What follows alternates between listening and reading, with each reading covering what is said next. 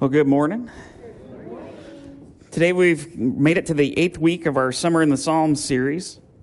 Somebody remind me that's there.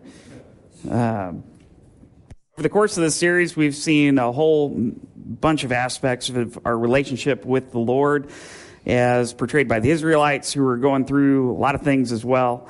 And what we've seen is how we can walk in true happiness and joy, shepherded by the Lord.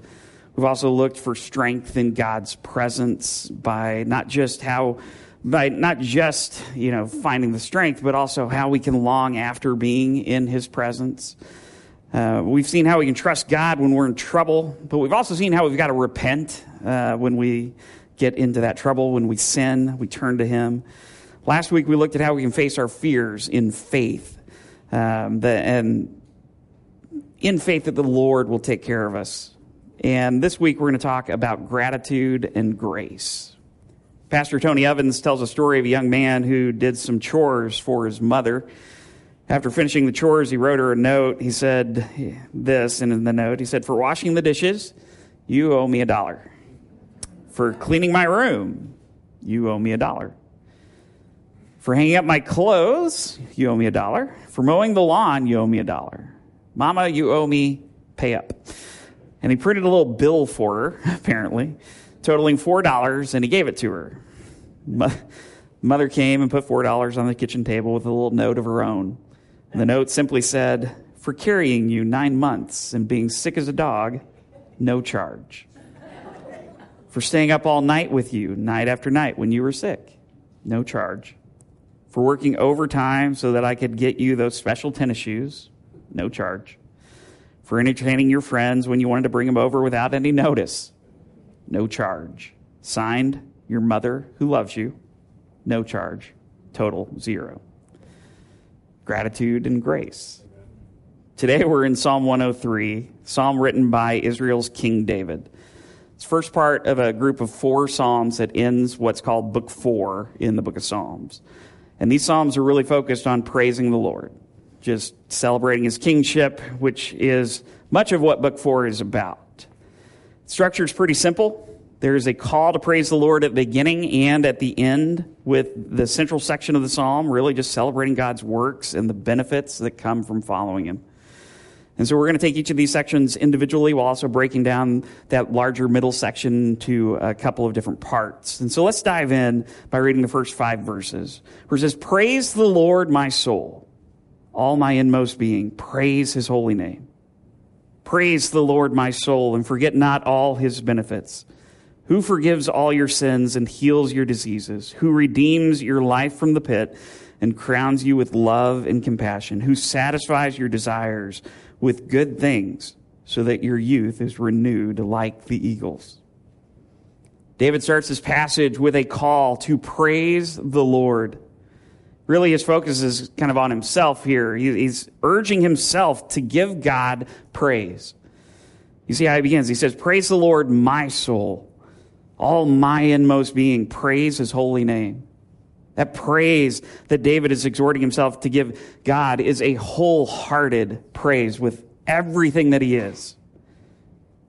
When we're talking about praise, what we're talking about is giving honor to God because of His acts and His nature, because of who He is. Praising God in both the Old Testament and the New Testament, it involves a personal aspect to it, which is what David's urging himself to do, right? Praise Him, my soul.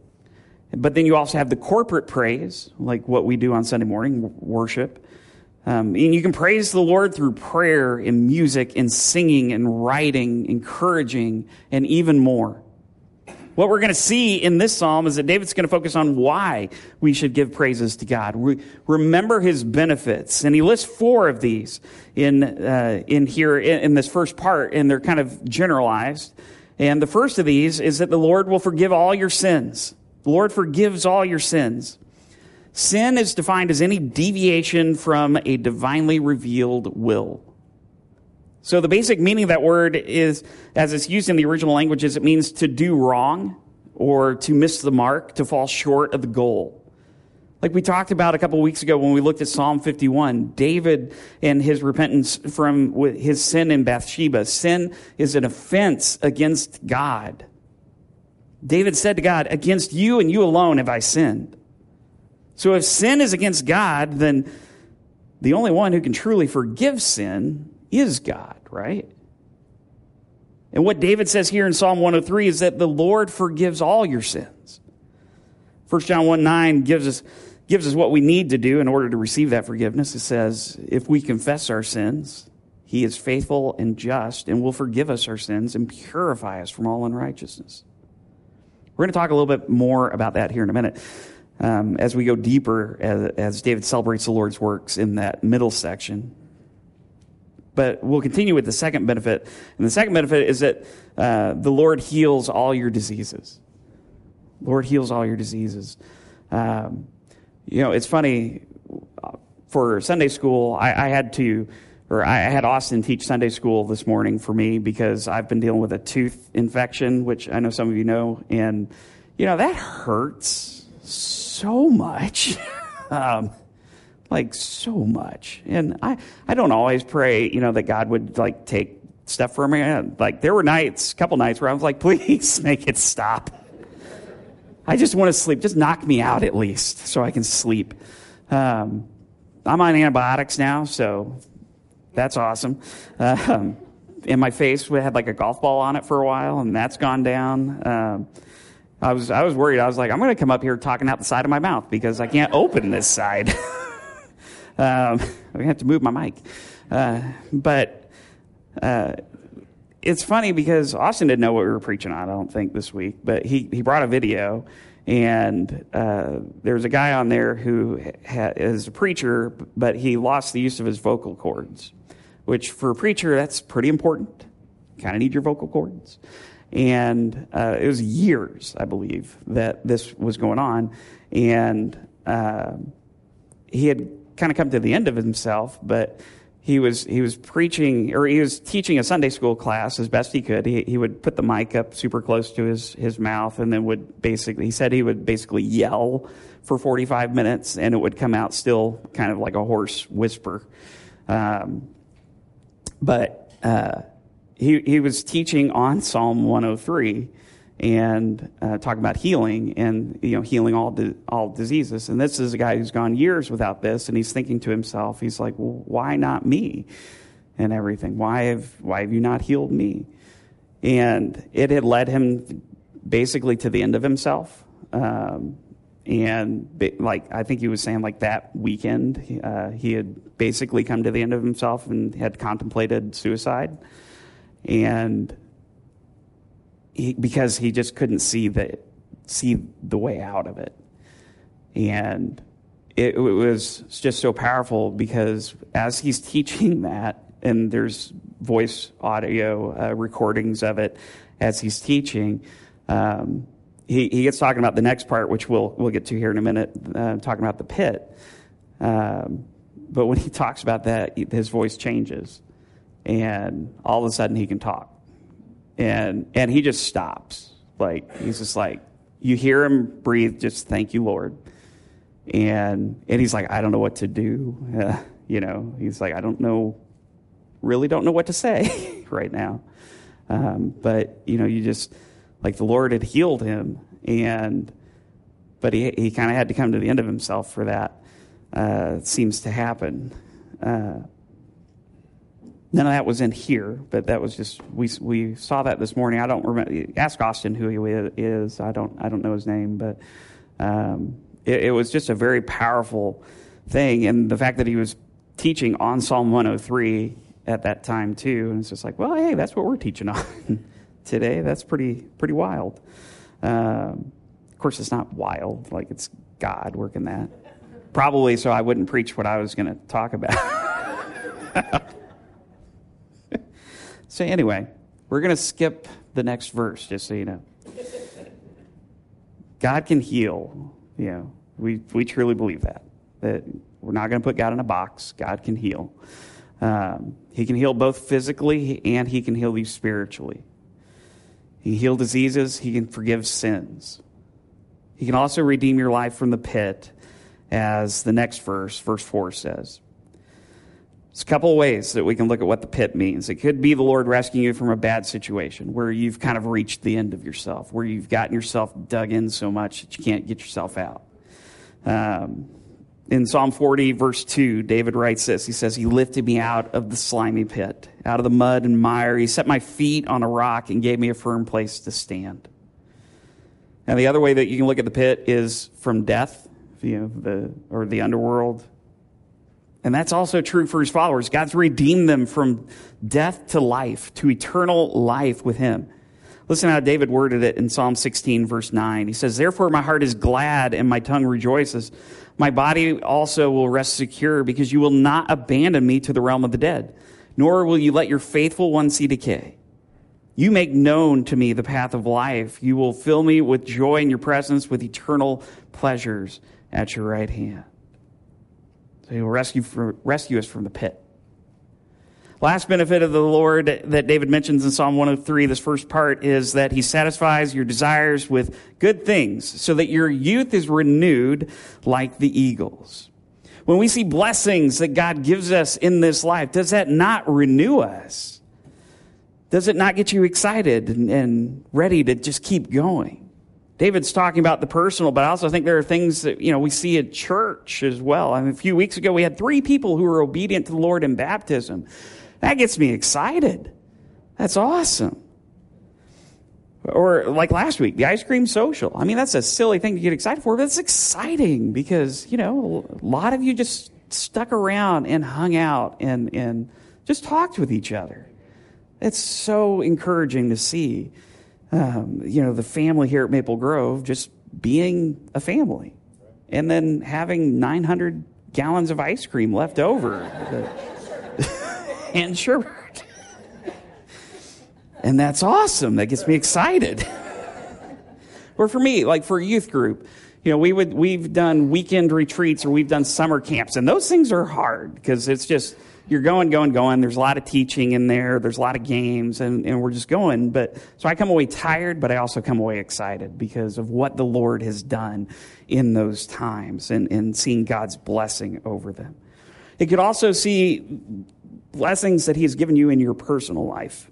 Sometimes some of us, we need to get past the negative stuff in our lives in order to see the blessings, but they're there. So when you can look past that negative to see the blessings, that can renew you. And then you're not going to be like Eeyore, just walking around, like in Winnie the Pooh all the time. It's like, oh, whoa, it's me. But it gets you excited. It gets you ready to go.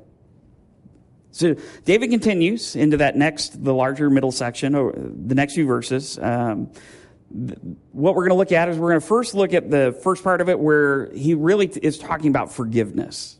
Verse 6 says, the Lord works righteousness and justice for all the oppressed. Lord works righteousness and justice for all the oppressed. It's kind of a big deal in today's world, right?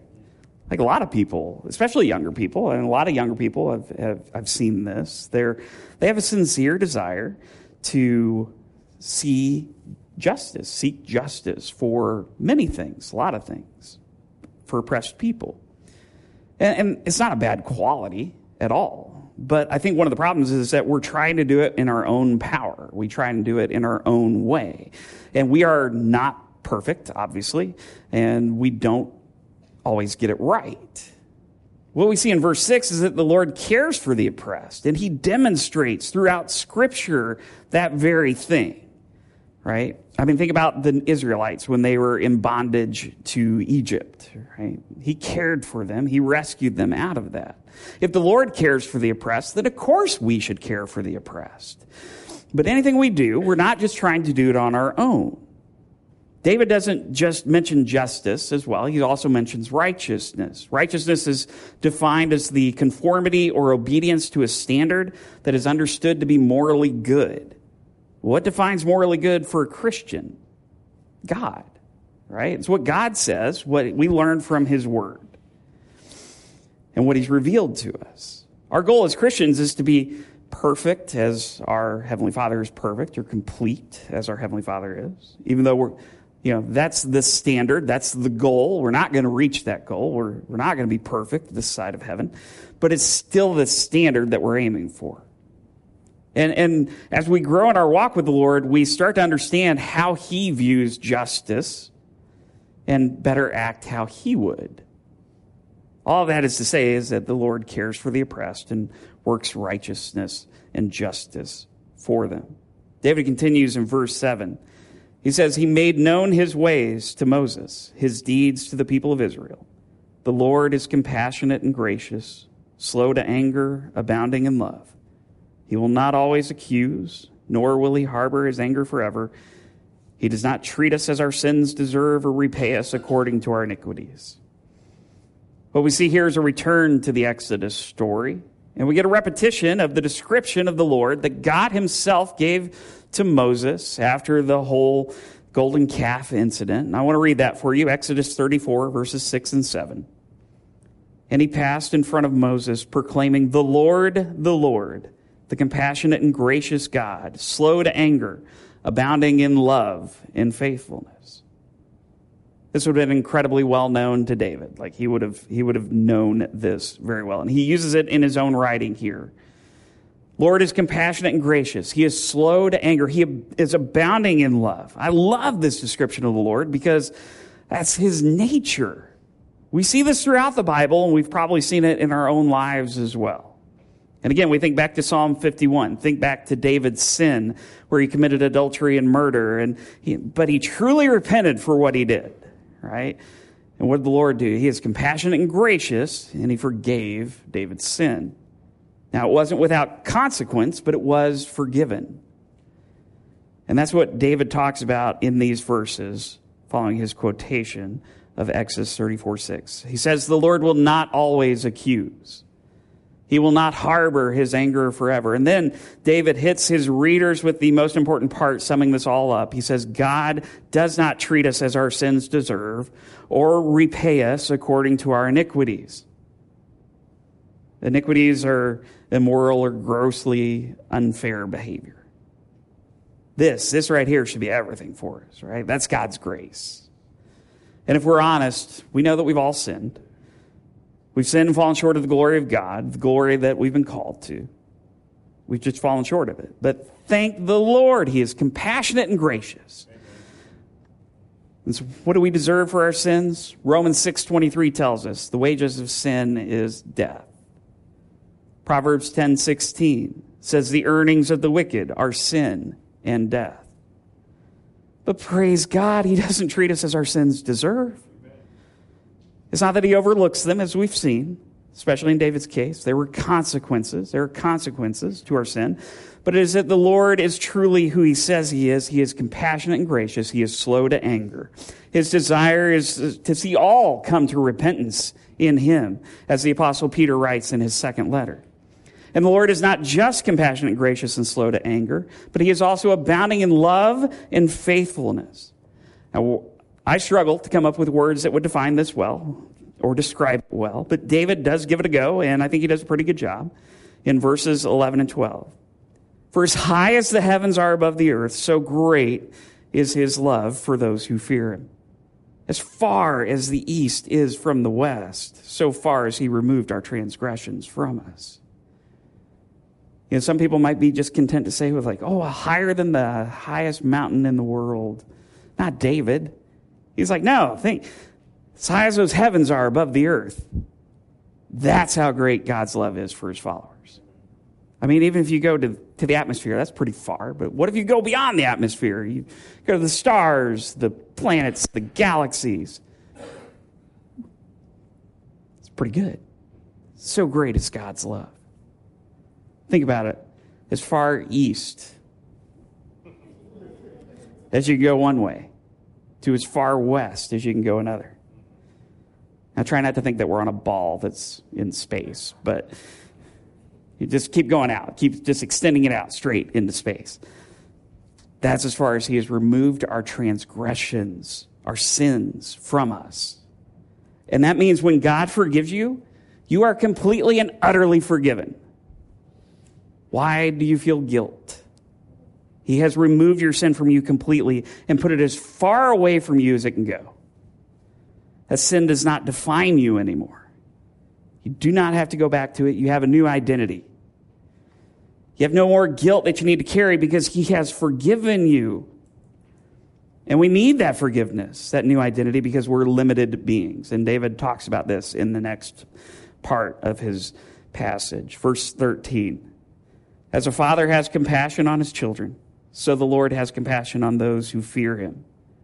For he knows how we are formed. He remembers that we are dust.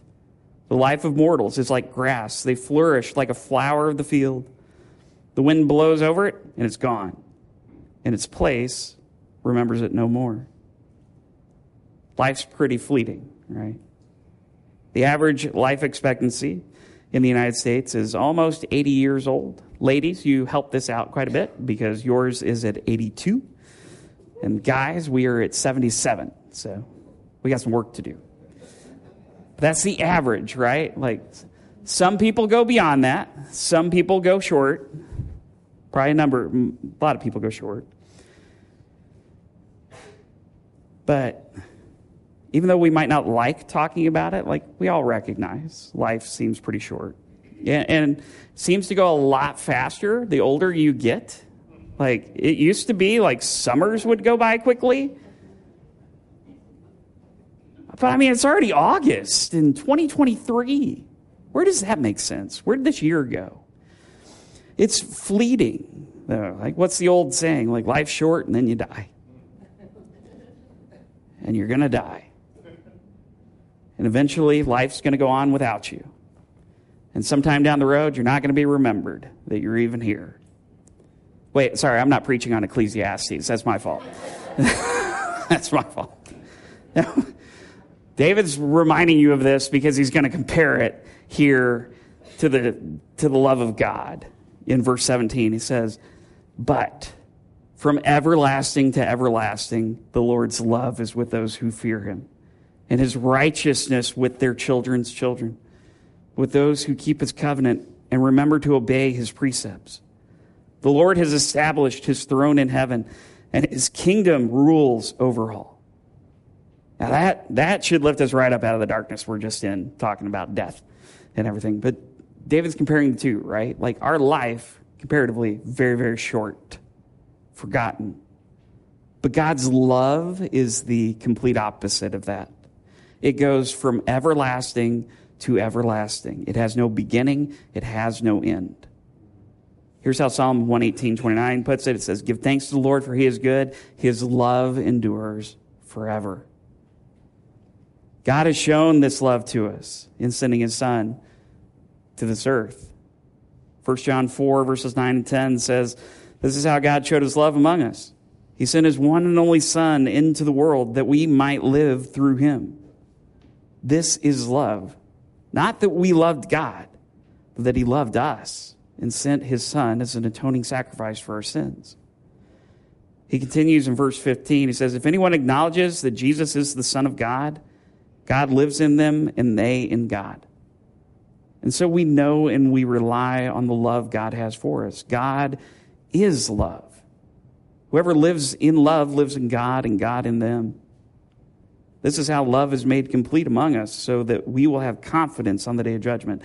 In this world, we're like Jesus. There's no fear in love. Perfect love drives out fear, because fear has to do with punishment. But the one who fears is not made perfect in love. But we love because he first loved us.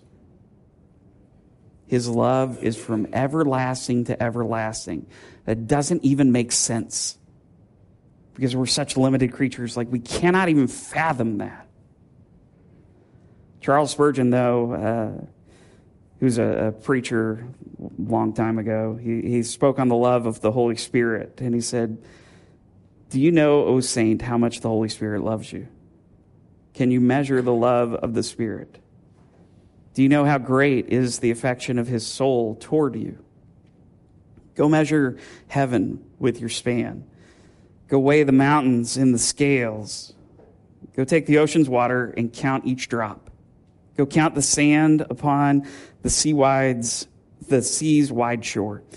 And when you've accomplished this, you can't tell how much he loves you. He has loved you long. He has loved you well. He has loved you ever, and he still shall love you." Our sin separated us from God, and yet God still loves us. He loved us from the beginning, from before we were born. And he loves you now. And he'll love you forever. And we're able to enter into a relationship with him through his Son who died on a cross for us. Because he loved us. C.S. Lewis writes, God loves us, not because we're lovable, but because he is love. Not because he needs to receive, but because he delights to give. And he gave us the greatest gift in his Son, who now sits on the throne of grace. Jesus Christ's life, death, and resurrection, they are for us. And he invites each of us to follow him. All because God so loved the world, his creation, you. With that, I just want to close by reading the final passage from Psalm 103. At the beginning, David was encouraging himself to praise the Lord, focusing on himself, but now he's not limiting that. He moves into the heavens and the earth and for everything to praise the Lord. Let me read starting verse 20. Praise the Lord, you his angels, you mighty ones who do his bidding, who obey his word. Praise the Lord, all his heavenly hosts, you his servants who do his will. Praise the Lord, all his works everywhere in his dominion. Praise the Lord, my soul. Would you pray with me? Heavenly Father, Lord, that is all we want to do, is to give you the praise and the honor and the glory that is you deserve, because you love us so much, Lord. You love us from everlasting to everlasting. And it is out of that love that you sent your Son, Jesus, to die on the cross for us. For our sin, taking our penalty, what we deserve, death. But now we get life. Because you love us and you have given us that precious gift, because that's what it is. It is a gift, Lord. And we are so, so thankful.